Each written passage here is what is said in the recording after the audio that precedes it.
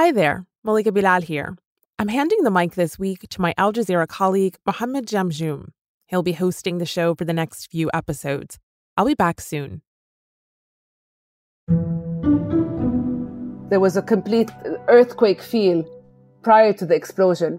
On August 4th of this year, a blast shook Beirut, the capital of Lebanon. Just happened, just out of carelessness and stupidity. And this is very, very frustrating. At least 190 people died and more than 6,500 were injured when a large amount of ammonium nitrate stored at the port of the city exploded. You know how Lebanon always says we live as if it's our last day? Well, you know what? We were pretty close to our last day. I'm Mohammed Jamjoom, and this is The Take.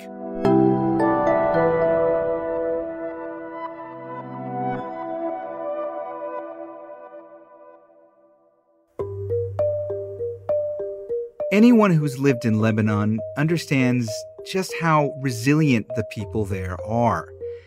But they also understand how sick the Lebanese are of having to marshal the strength it takes to rebuild over and over and over again.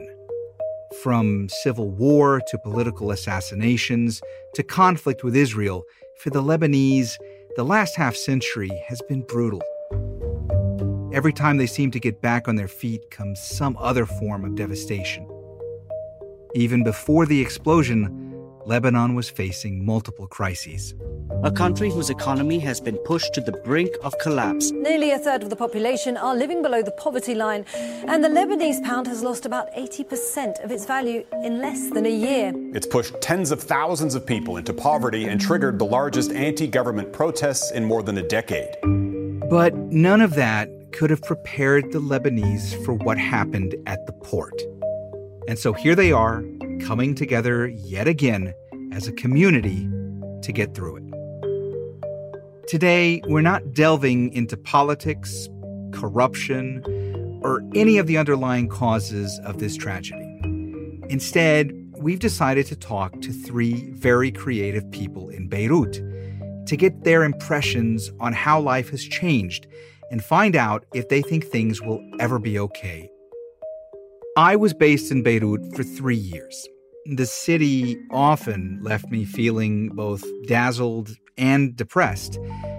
It's a hard thing to explain to outsiders because unless you've spent a substantial amount of time there, you really can't understand how a place so beautiful can also be so infuriating. And yet, despite the power cuts, the water shortages, the constant traffic, my wife and I fell hard for Beirut. And as soon as we'd go to a place like Taoula, one of our favorite restaurants, all the irritations would be forgotten. Taoula is owned by Kamal Muzawa, a restaurateur and humanitarian. And he's been quite busy these days. Thank you for insisting and for being after me. It's just, overwhelming physically and emotionally. Kamal has long been on a mission to celebrate traditional Lebanese cuisine and local products. In his establishments, chefs from all over the country are brought in to cook their delicious food and highlight the gastronomic history of the region. Since the explosion, he and a team of volunteers have been dedicating all their time cooking and distributing meals for those in need. Kamal, from reading your posts in the immediate aftermath of the explosion, it felt to me like you were really struggling with how to go on. You wrote about the encouragement that you received. Is that what made you feel like you had to marshal the reserves to be able to go out in the streets, to start getting your team together and feeding those in need? In the beginning, we said, we're going to close. What can we do? We're not going to operate as a restaurant. We're in pieces. We're shattered. And on the same day in the afternoon, I received a WhatsApp message from World Central Kitchen saying, okay, guys, we're coming. World Central Kitchen is a nonprofit organization that sets up emergency kitchens in the aftermath of disasters around the world. It was founded by famous Spanish-American chef Jose Andres. He and his team were on the ground in Beirut within a matter of days. We met on Thursday afternoon, and on Friday morning, we were already set and ready to produce. We started with 1,000 meal a day. It's always a team effort, a family effort. The bigger the catastrophe is, I think the more we come together as one.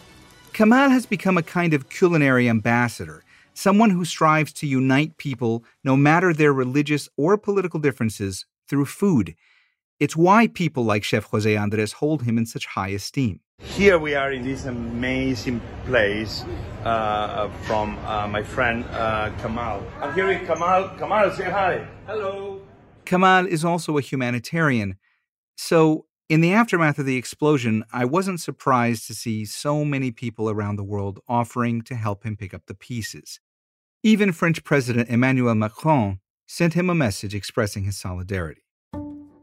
Kamal, what was it like for you to get those messages of encouragement? What did that do for your morale and for the morale of your team? Well, we knew that we weren't alone, and this was very, very important. When you know you're not left alone, and people care about you, and people will support and help, that's very, very important. This gives you strength, because when it happened, you don't have energy, you don't have strength anymore. You are just shattered in pieces, like the glasses you saw all over the city, This idea of the Lebanese being resilient, while it's true, has also become a bit of a cliche. I've heard many Lebanese people express a lot of displeasure about that word since the explosions. And you yourself have very strong feelings about the word resilience. What are those feelings and why? I closed my ears when you were talking. Did you see me? I didn't hear you talking. I don't know what you talked about, because there used to be something called the F word. Now, for me, there is something called the R word. And I cannot think of this word anymore as if we were heroes. No, we are not. We are just trying to survive.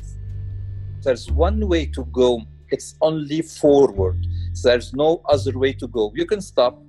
You can say, I'm surrendering, I'm going away. You can do whatever you want. But if you want to go on, there's only one way. It is forward. You know what? Instinct of survival is just like, what's elastic rubber in English, right? Yes. A rubber has a certain point of tension, right? You can stretch it once, and you stretch a little bit more, and a little bit more, and a little bit more. But then at one point, it's going to break. Kamal wondered at first if he'd reached his breaking point. Not only does he own Tawla, he also has an open-air farmers market called Suq al-Tayyib. Both businesses were severely damaged, but now he's more determined than ever. The restaurateur, who lives by the motto, "Make food, not war," has already started moving to a new location where he and his team will continue providing food to the needy through what he calls an emergency soup kitchen. So it's our soup kitchen that is now, we call it an emergency kitchen in partnership with World Central Kitchen. We're going to continue it with a permanent community kitchen that will be in the same space too, which will deliver 3 meals daily to the people of the region and to the needy in Beirut. So we used this catastrophe, we used this explosion to move to something better.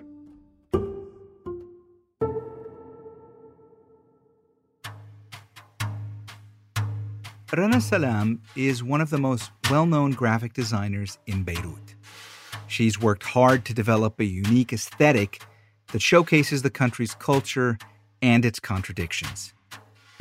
But you can also find it in videos she posts on social media, where she travels to different parts of the country and highlights the vibrancy of local markets, products, architecture, and cuisines. She wanders around talking to people, displaying bits and pieces of the place you'd be hard-pressed to find in news reports.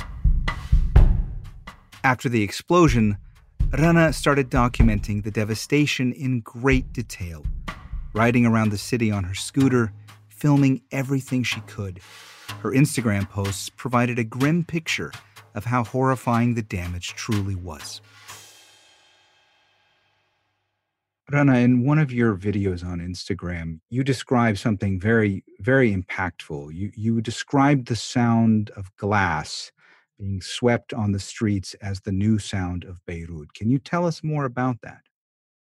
Every morning when I would wake up after the explosion, that's the only sound I would listen to from my window. There was no longer the Beirut, beeping of the cars or people talking or kids playing. It was this, this constant sound 24 hours a day. I'm not, exaggerating at all. And it went on for probably just stopped a couple of days ago. But that sound was so symbolic. That was the sound of Beirut. Like Kamal, Rana has grown awfully tired of the word resilient. Resilience, I think it's a bit like a plaster.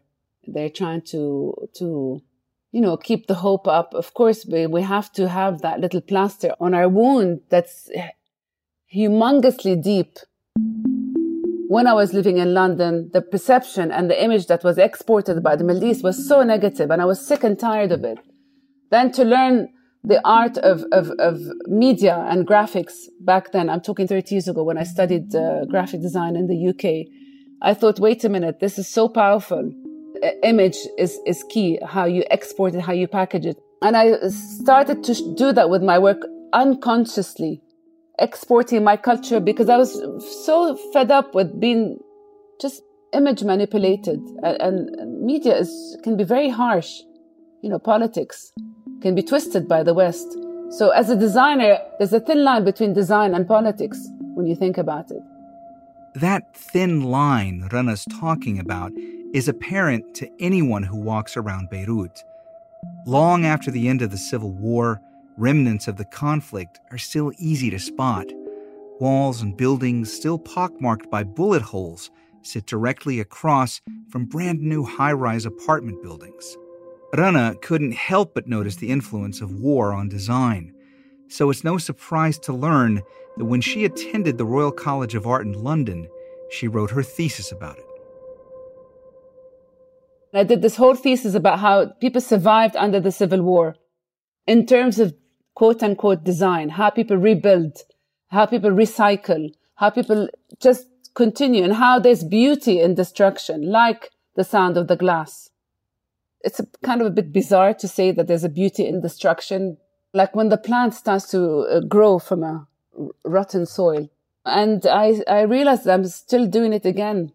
It's quite painful to even talk to you now about it.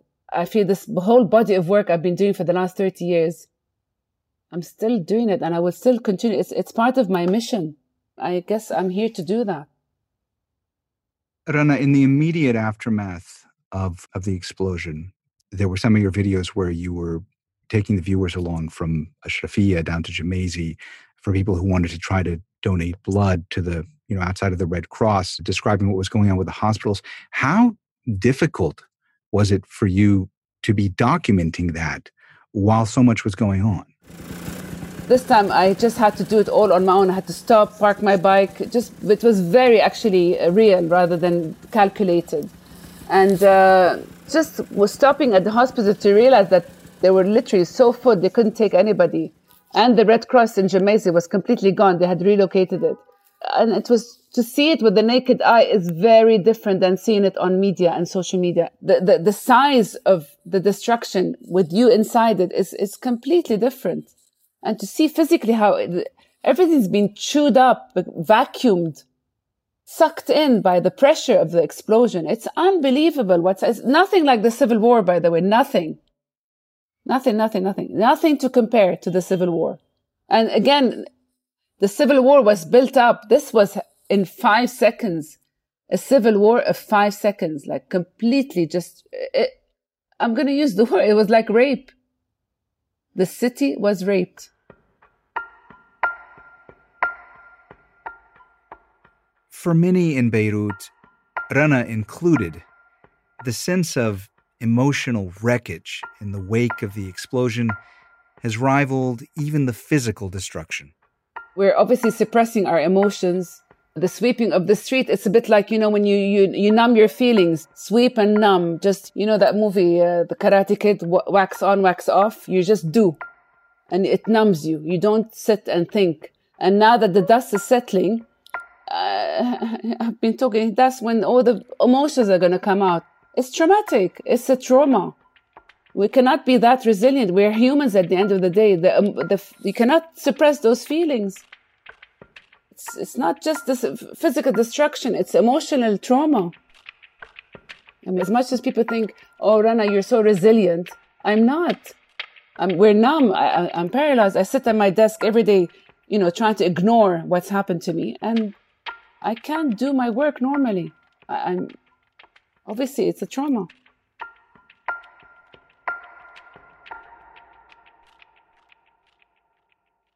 Emily Maldi is a photojournalist who grew up between Canada and Lebanon. Through her photos, she's always tried to mix an insider's knowledge with an outsider's perspective. I always came back to Lebanon very, very often. Like almost every summer with the family and everything. Until last year, she was living in Paris. Then she went to Beirut to put together an exhibit, and the anti-government protests started. She decided to stay and document them. I always thought, could I move back to Lebanon? Would I ever do it? And, when I come back to Lebanon the first few days, I'm like, oh my God, this country is crazy, it's chaos and what's going on? But then after that, after a few days, you get attached and you're like, I actually love it. How tough has it been for you to document the devastation and the trauma? Is it the natural instinct of a photographer that's kicked in, or do you just feel this is your duty? With the job that I do as a photojournalist, we always are taught to get detached because the idea is to really just focus on catching and showing and reporting what's going on. But it's something else to actually be in your own country, in your own home. When this explosion happened, the first reaction I had was to look for my camera and to pick up my equipment and to go down.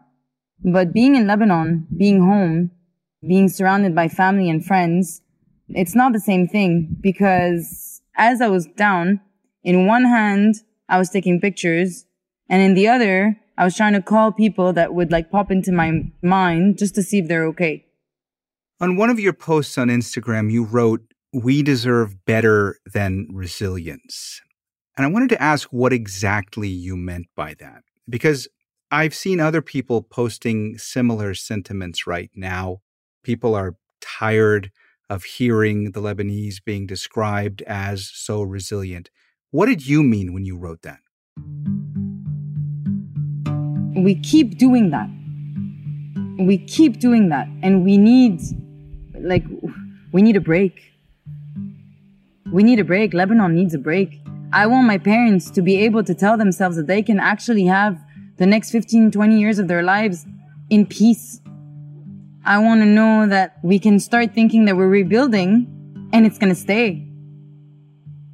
I do believe that we deserve a break. And the thing is, to get this break, we need change. And when I talk about change, as a photojournalist, I try to stay as unbiased as I can.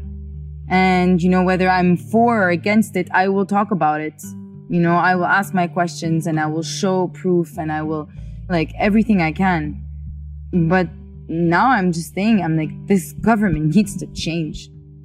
That sentiment was popular even before the blast.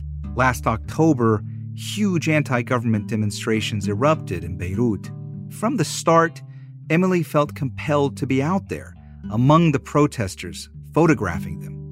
Now, she's doing her best to chronicle what's happened since the blast. What we've lived is unexplainable. People ask me, how are you coping? I'm coping by working. I'm coping by helping. I'm coping by sharing to the world what is going on. And I've been working in a base camp since day one. I work with 4 different associations, giving hot meals, giving clothes, giving first aid. Now we're also getting wood and glass and plexiglass, and we want to try to rebuild as much as we can. I mean, you spoke about volunteering, but what have you seen the government actually doing to help people? The government hasn't been doing anything. Nothing. I'm shocked. Emily told us that she often sees the police watching volunteers clean the streets, but that they don't seem to do much.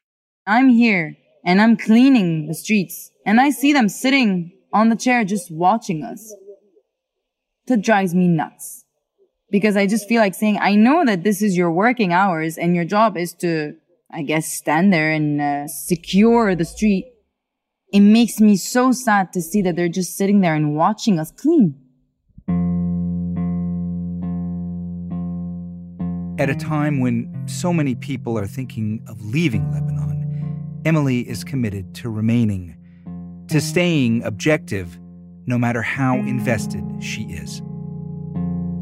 A lot of people are leaving, and I understand.